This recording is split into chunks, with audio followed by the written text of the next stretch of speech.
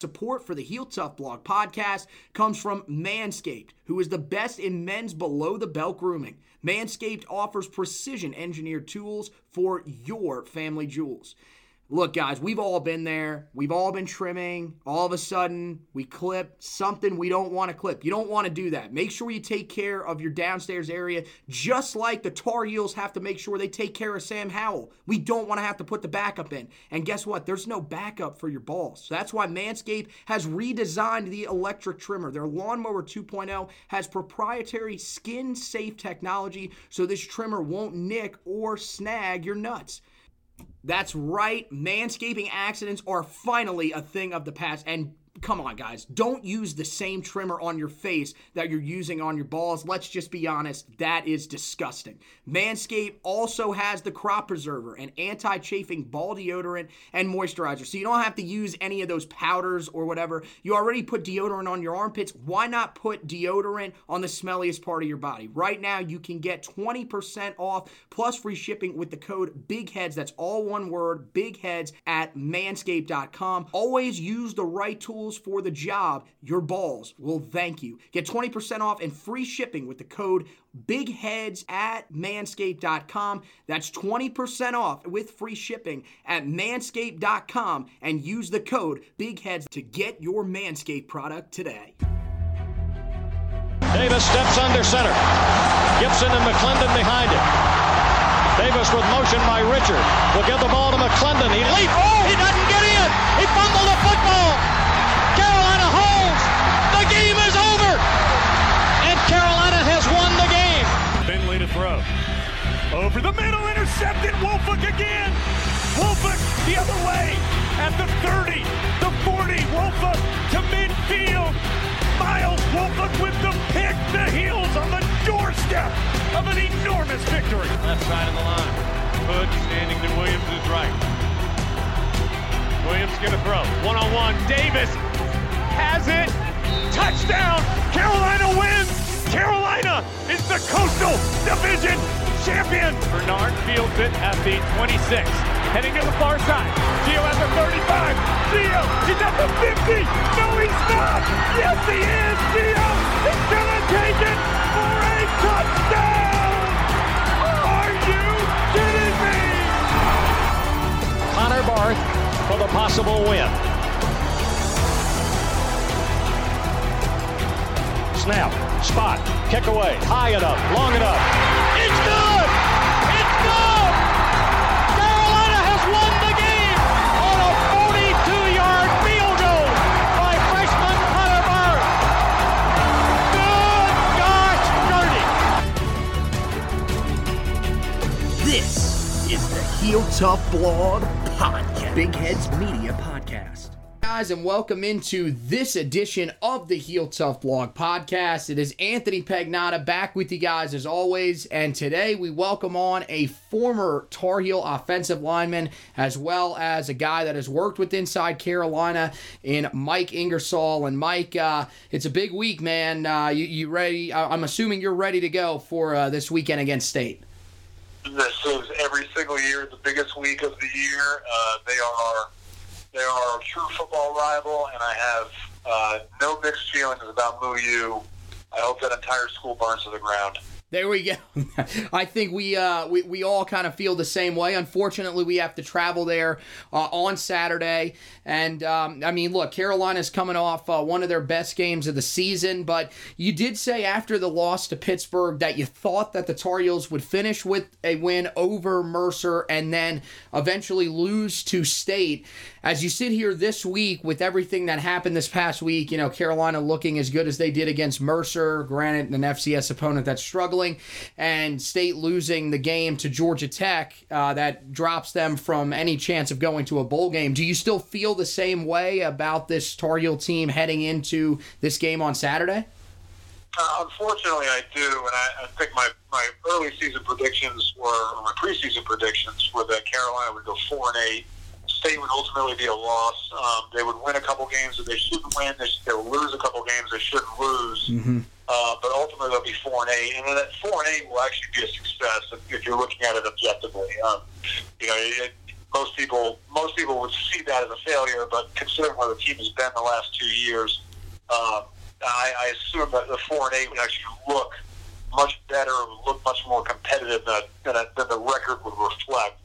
I mean, luckily they've proven me wrong and they've hauled off 5 wins, but I think the sentiment remains the same, that they have still looked really good in some games, looked not as good in other games, had a chance to win every game. But that being said, they've lost a couple games that they should have won, and frankly, they've won a couple games, I think games 1 and 2 this season, that they should have lost. Right. And they just started off a little fast, which unfortunately jacked up fans' expectations a little unrealistically. Yep. Which is understandable.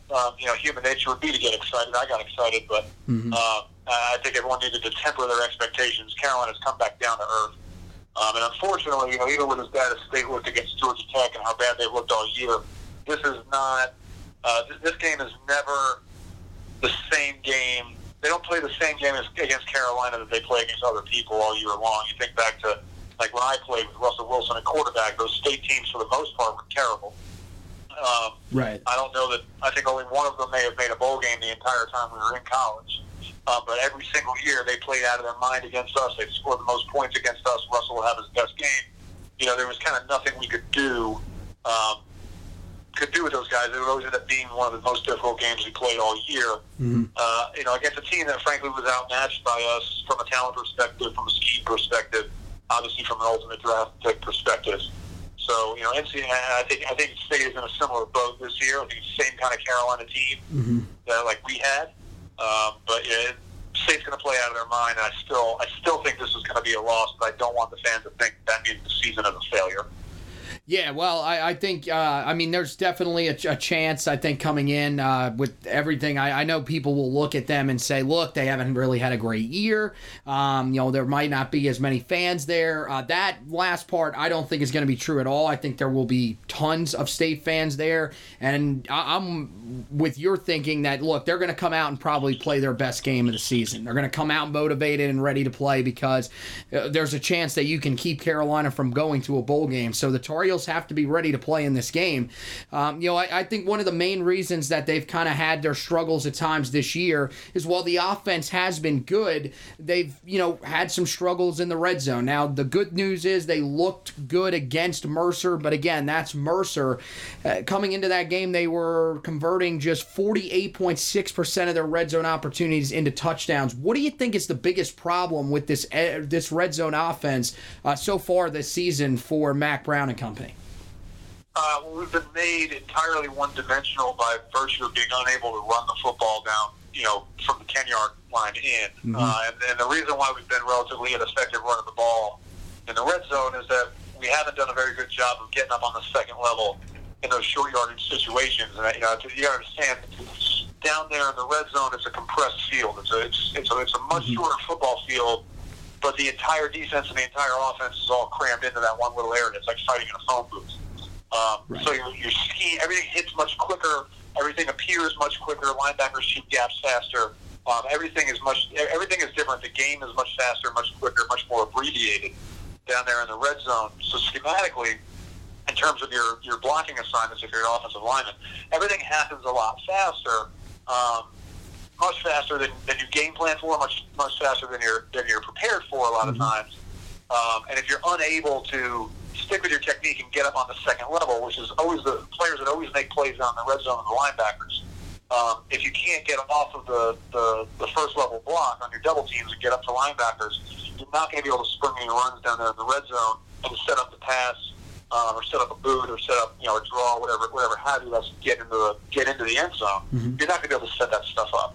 And that's the problem that we've had, is that we've been unable to get up on the second level consistently and make those blocks and have an effective run game down in the red zone. So now we just rely on the pass, and we're limited in terms of what type of route combinations we can run on, again, a truncated field.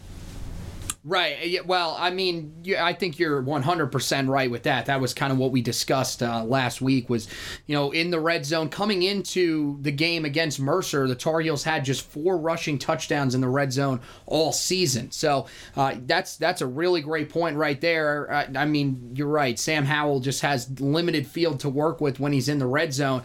Good news is he's thrown 15 touchdowns of 20 yards or longer so far this season, and he's really just put together one of the best true freshman seasons that a quarterback could imagine. I mean, when you look at him right now, where do you think he ranks among the nation's elite quarterbacks? He's got to be somewhere near the top, right? Well, I mean, in productivity, he'd probably be top 5 or 6. In terms of actual, there's a lot of things to factor into this. I mean, I don't like when you evaluate quarterbacks off of pro potential. Mm-hmm. If you're evaluating a quarterback off of pro potential, it's whether or not you think he'll be successful in the NFL. Whether he's a successful college quarterback, right. His NFL draft stock has nothing to do with that. It's all productivity. And I think right now Sam is probably a top 5, 6, maybe 7 quarterback in college football from a productivity standpoint. Obviously, the ones that are going to be in front of him are, you got Tua down at Alabama, you've got Trevor Lawrence at Clemson, the usual suspects. You got this Herbert kid out there at Oregon. Right. You've got guys littered, all around the country that are pretty good. But Sam is right up there with them, and it's been frankly remarkable how well he's performed as a true freshman. And I don't think people understand that. If you redshirt, that redshirt year does help. You get acclimated at college. You obviously aren't getting game reps. Although under the new NCAA rules you can, and most schools do a good job of getting their, quote, redshirt guys actual game reps when they can. Mm-hmm. But, back like when I played, redshirt was a true redshirt. You just did not see the field. Right. You did have an adaptation period, though. You were able to acclimate to college, acclimate to the game. You had to actually either get bigger, stronger, faster, start understanding football from an intellectual standpoint, from an academic standpoint, much better. So that when you went into your redshirt freshman year, which is actually your sophomore year academically, mm-hmm. you were more prepared. Coming in as a true freshman, straight out of high school, where he was at Sun Valley High School in Monroe, mm-hmm. 6 or 7 months, or I guess now about a year ago, a year earlier. Coming in out of that, straight into ACC college football play and dominating the way that he has been unbelievably impressive because he never had that opportunity to have that learning curve. Yeah, he had spring ball, but right. A normal redshirt year is an entire year. It's not 2 or 3 months. So Sam has been unbelievably impressive. I'm very happy with the production he's had. I think he's going to go down as obviously one of the best quarterbacks that Carolina's had. Mm-hmm. I think if he can stay healthy, he'll go down as one of the better quarterbacks in college football. Period. By the time his career is over, and then we'll see if he's a Baker Mayfield type. If his height and measurables ultimately affect him in the draft a couple years down the road. But for right now, Sam's biggest concern and our biggest concern for him should be success at the college level. And I think right. if he can sustain what he's done this year, his talent team's going to grow around him. And the sky's the limit for this team, assuming they can keep the coaching staff together and they can handle, they can manage attrition as much as possible. Yeah, I mean, he's off to about as good of a start as anybody could have hoped for, breaking the record for the program's passing touchdowns in a season that was held by Mitch Trubisky. Did it his first year on campus, breaks the true freshman record, which was held by Trevor Lawrence last year. So, yeah, I mean, he's exceeding everybody's expectations. We knew when he won the job back in August this was a special guy, but I don't think that anybody thought that we were going to see the type of production that we've seen from him so far. And I agree, if they can keep all the young pieces around him, I think they're going to be in good shape over the next couple of years. And I mean, look, he's been really successful as a true freshman. A lot of the other guys that have had to play a little bit earlier than expected, I don't know if they've been as successful. And I think that's one of the main reasons that this team, has been in 9 one-possession games so far this season, but has only won 3 of those. Is it really this simple to say that the reason that they're not winning these close games right now is that they're just too young and too banged up? Or is there a bigger issue here that we're just kind of trying to avoid because it is the first year under Mack Brown? Well, those are the objective, I guess, qualitative factors, right? Yeah, they are too young. Yeah, they are banged up. But really what the problem is that they haven't learned how to win. I've said this on a podcast earlier this week, but and I think I may have tweeted it last week too, but Carolina right now knows that they win. They just don't know how to win. Mm-hmm. The winning games late is minimizing mistakes early. It's converting on third downs. It's an extra hour of preparation throughout the week on your own, outside of practice, outside of mandatory, film study, that sort of stuff. The game is won. The game is won by Thursday. If you're playing on Saturday, by Thursday's practice, you have either won or lost that game at that point. Young teams don't truly understand that. When I say young teams, it's sort of a cliche, it's a buzz term that everybody throws around. Mm-hmm. Young teams are teams that have inexperienced players at key positions. Right now, that's basically us at every position for the most part. Right. They do a lot of boneheaded things early in games. The third down conversion is not great on offense. On defense, we understand. Everybody knows the struggles, and we can sit here. We can go on for hours about the struggles that we're having. Defensively, I think a lot of the problems that they're having on the defensive side of the ball right now are actually injury and fatigue related. If you look at the guys that we have playing, some of them are number 1, 2, or 3 in total number of snaps taken at their position nationally. Right. A couple of these guys have over. I think Miles Dorn has over 720 snaps on the season so far. Maybe even more than that. Maybe 730 or 740. It's absolutely outrageous how many snaps that guy's played. He's not been on the field for like 5 plays before the Mercer game. Right. That is going to ultimately take its toll. And what that does is it shows that you don't have a lot of depth behind you, right? So these guys have to play because who they have behind them just haven't developed. It's not a talent deficiency. Mm-hmm. It's not a good at football deficiency. It's just a adapted and developed for the college game deficiency that some of these backups in our depth chart don't have yet. And you can't throw them in because they don't know, quote, how to win any better than the guys that are in there right now. So it's not a better alternative to start them or to have them split series, split snaps with some of the guys that you know are fatigued. You just have to leave your players in there. And by the end of games, they're just getting worn down. So that's what's happening with our defense. And because of that, you're getting dumb penalties and you're giving up, third and long conversions to opposing offenses and things like that. So that's how you win games. That's how to win. What they've done is they've kind of screwed around and they've messed some teams up and they've caught them off guard and they've won by minimizing those types of mistakes. But I would say that Carolina has played the same game at this point, with the exception of Mercer and Georgia Tech. Carolina has played the exact same football game and produced the exact same way on offense and defense for the other 8 games of the year, right? Right. Yeah, you're right. That's just how it is. They're currently 5-6. Just over the other 9 games of the year, they played the exact same football game. Right. 9 times. And 3 times they've come out on top, 6 times they haven't. And the only difference is that in those 6 other games, the ones that they lost, the other team minimized their mistakes and capitalized on the small ones that we made. And in the 3 games that we won, opposing team was not able to capitalize on the little mistakes that we were making, but we were able to weather that storm and push forward with the exact same production we've had in the 6 losses. So that's what it is. They know that they win. They just don't know how to win. I think after this year, they're going to have a much better idea of it. Unbelievable production for a team that I think is vastly exceeding expectations and way ahead of schedule. Well, let's turn to your area of expertise, which is on the offensive line. That's where you played when you were a Tar Heel. And, the Tar Heel offensive line this season has kind of had their ups and downs, but I mean, let's be honest. They've been starting 3 redshirt freshmen that didn't have any experience coming into this season at all at the college level. And the thing is that, those guys have sort of built throughout the season. But, the question is do you like the progression that you've seen from this group so far? And is this kind of where you expected them to be at this point in the season? I did. When Polino got hurt against Miami, I knew we were going to be in for some trouble on the interior. They looked pretty good in the first.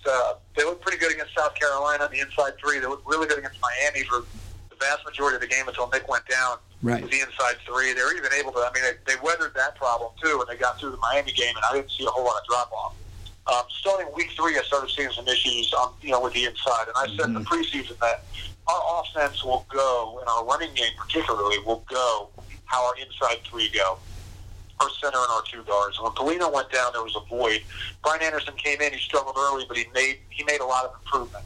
That kid, I think, is playing at a much higher level than he was earlier in the season. He's still making mistakes, but that's the kind of stuff that comes with experience. I've seen the leaps in him that I expected to see from a development standpoint, just from getting game reps, and I think those leaps are going to continue. McKeithen's another one. I think he had some struggles early on, but he's ultimately turned out to be a pretty good player. So we have some guys in there that I think are going to be very successful. But overall, yes, I think Carolina's offensive line right now is producing as expected, which is actually a bigger compliment than it sounds like, because remember, you lost your senior Nick Polino game 2 of the season, and they're still producing the way I thought they would have at this point with him in the lineup all year long. Yeah, I think the biggest thing that a lot of people are looking at when they talk about where this offensive line is really just, the amount of sacks that they've allowed on Sam Howell. But I think part of that, the blame has to go a little bit on Sam, because there are times where he definitely holds on to the ball a little bit too long. That'll be something that as he progresses throughout his career at Carolina, he'll learn to get rid of the ball quickly if it's not there within your first 2 reads, or to take off and run, which he really hasn't been able to do this year because of the concern about him taking hits. So, but I think, if you look at the run game here as we've progressed throughout the season, I think you've started to see how well this offensive line is working together, and how, the progression of some of these guys up front, particularly like you said with Brian Anderson and Marcus McKeithen. And McKeithen, when he went down in the game against Pittsburgh, there was some concern, and you heard it in the coaches' voices after the game,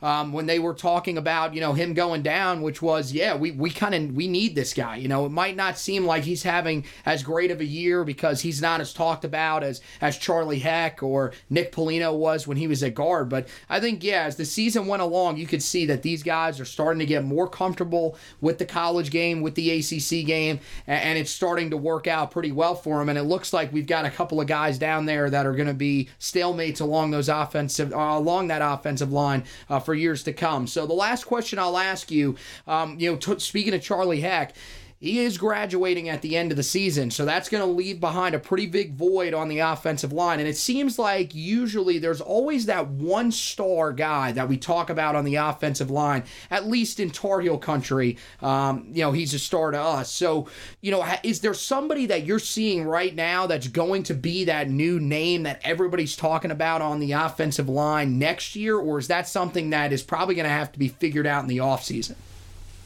I think it's most likely going to be something that's figured out in the offseason. The beautiful thing about the offensive line is that, in terms of star power, to the extent there are stars on an offensive line, those guys typically sort themselves out during the offseason, and you don't really know who it's ever going to be. I mean, you have guys that are, 9-star offensive linemen coming out of high school, and they fizzle out in college and then never see the field. You have guys that are, no stars or 2 stars or 3 stars, and they turn out to be first-round picks. You just never know what you're going to get.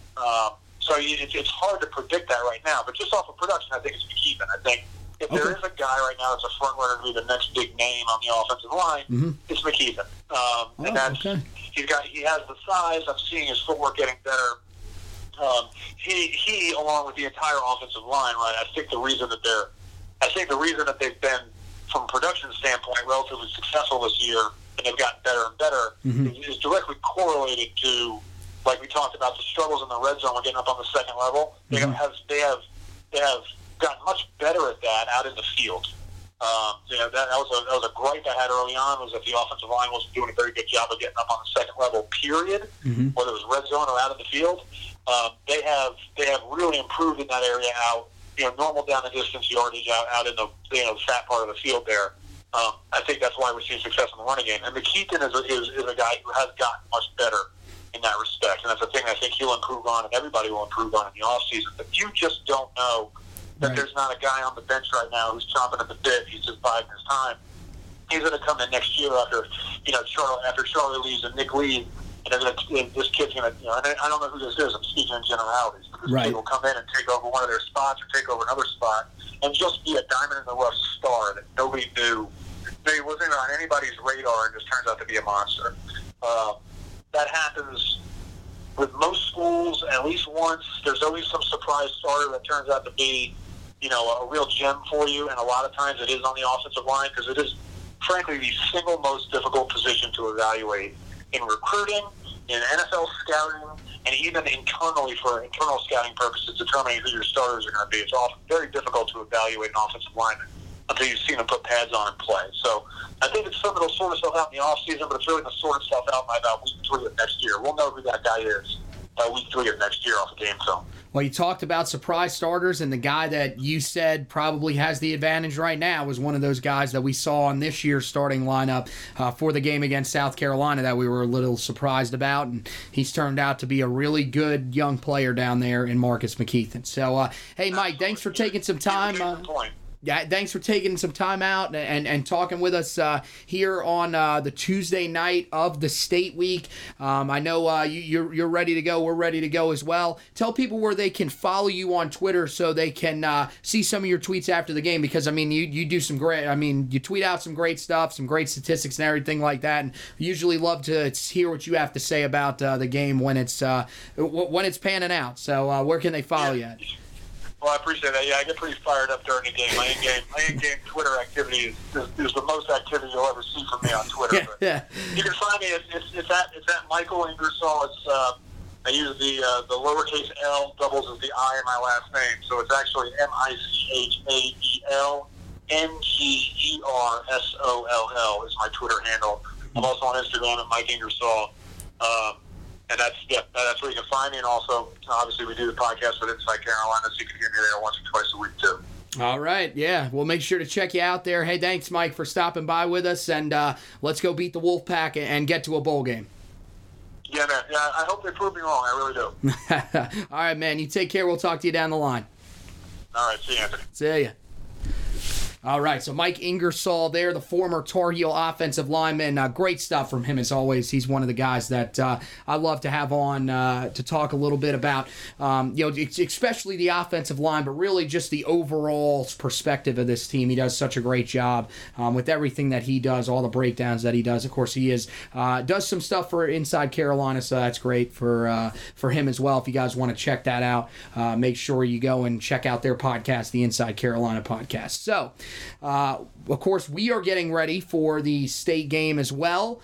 We do have one more thing to wrap up from the Mercer game, and that will be the Trench Report, which will come out. Of course, you can check that out on HeelToughBlog.com. That's the place where you can check out everything that you need when it comes to Tar Heel football. We have you covered on there. Also with Tar Heel basketball, everything is covered on there. So focusing on football real quick, as we mentioned, Trench Report for the Mercer game will be coming out soon. We'll also have where we're going to release the rankings of the best games between Carolina and State. You don't want to miss that.